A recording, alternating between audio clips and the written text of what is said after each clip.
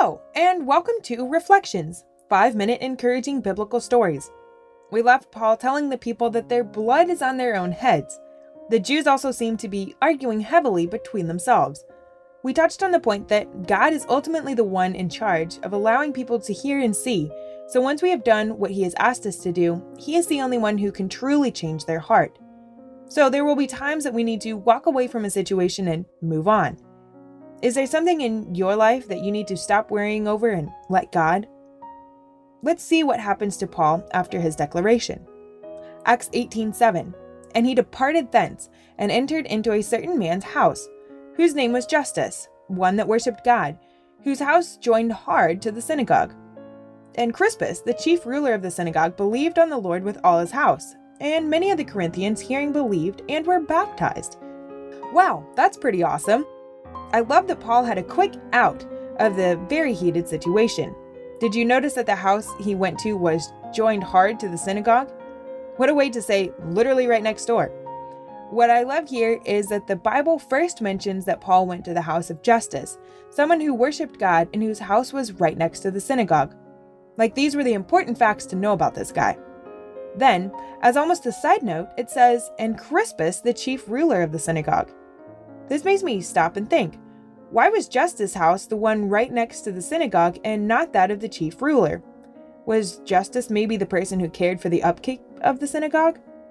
Also, isn't it interesting to note that Crispus and his whole house believed and were baptized, but that is not the house that Paul gets invited to?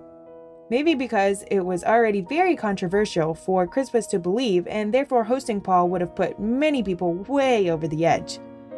Did you notice that after Paul's declaration of Jesus and then shaking his garment, there are many Corinthians who believe and were baptized? God was working here and seems like in a mighty way. So even though there was dissension and contention, God was still letting people hear his voice and truth. What might look like failure and chaos to us at first may be part of God's greater plan. He may be at work in certain hearts. So now what? Acts 18:9.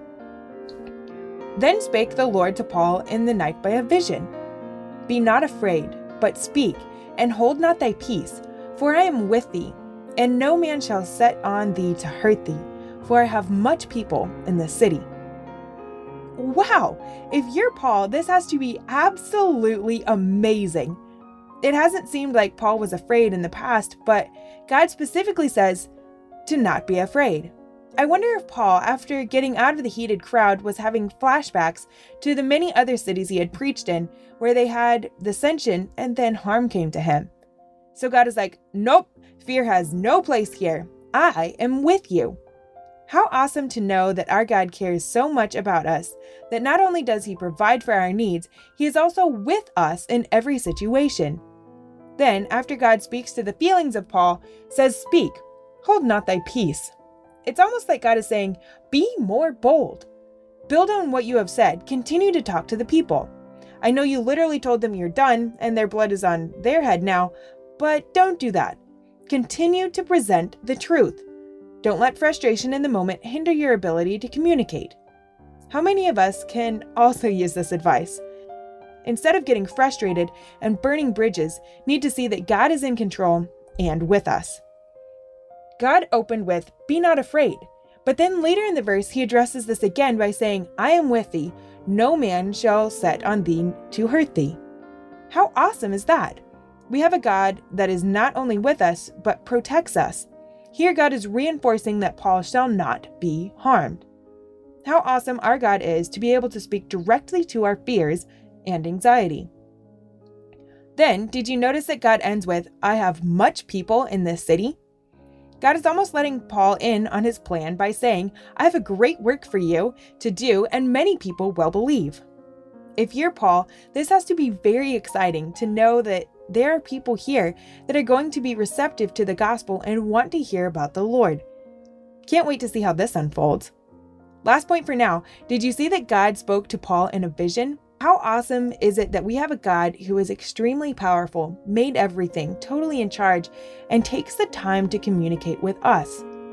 Someone once put it this way, we have a God who is powerful enough to communicate with us and kind enough that he wants to. Join me in the next episode to see what God does next.